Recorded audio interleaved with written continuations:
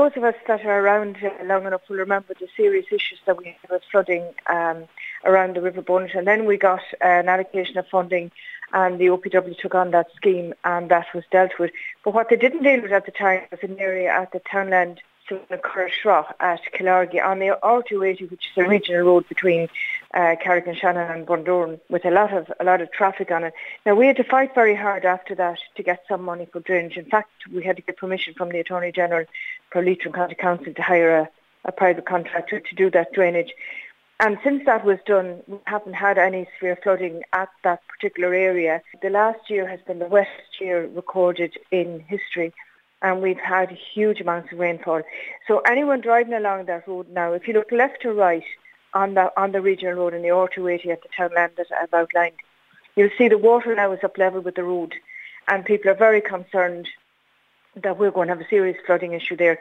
And when that was there was flooding on a regular basis and people had to detour on side roads. And with the volume of traffic that's on that road now, that would be very dangerous to have to do that again.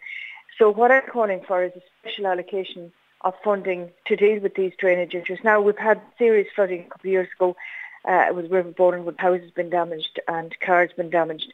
And while I know there's one particular area close to Drumhere that they're providing some funding for now to do a survey on that. But in general, we need more money for drainage. There's also an area that I had written in but wasn't included in that motion was at Lissacahill and Drumkieran, where we've had issues there between the river that flows from Lough Allen to Belhavel. It would be money well spent and would save a lot of hassle and a lot of money later on if these issues could be addressed now.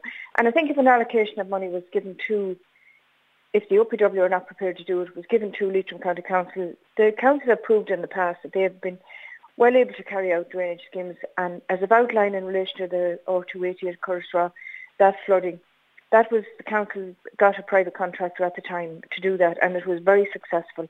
But now it needs doing again.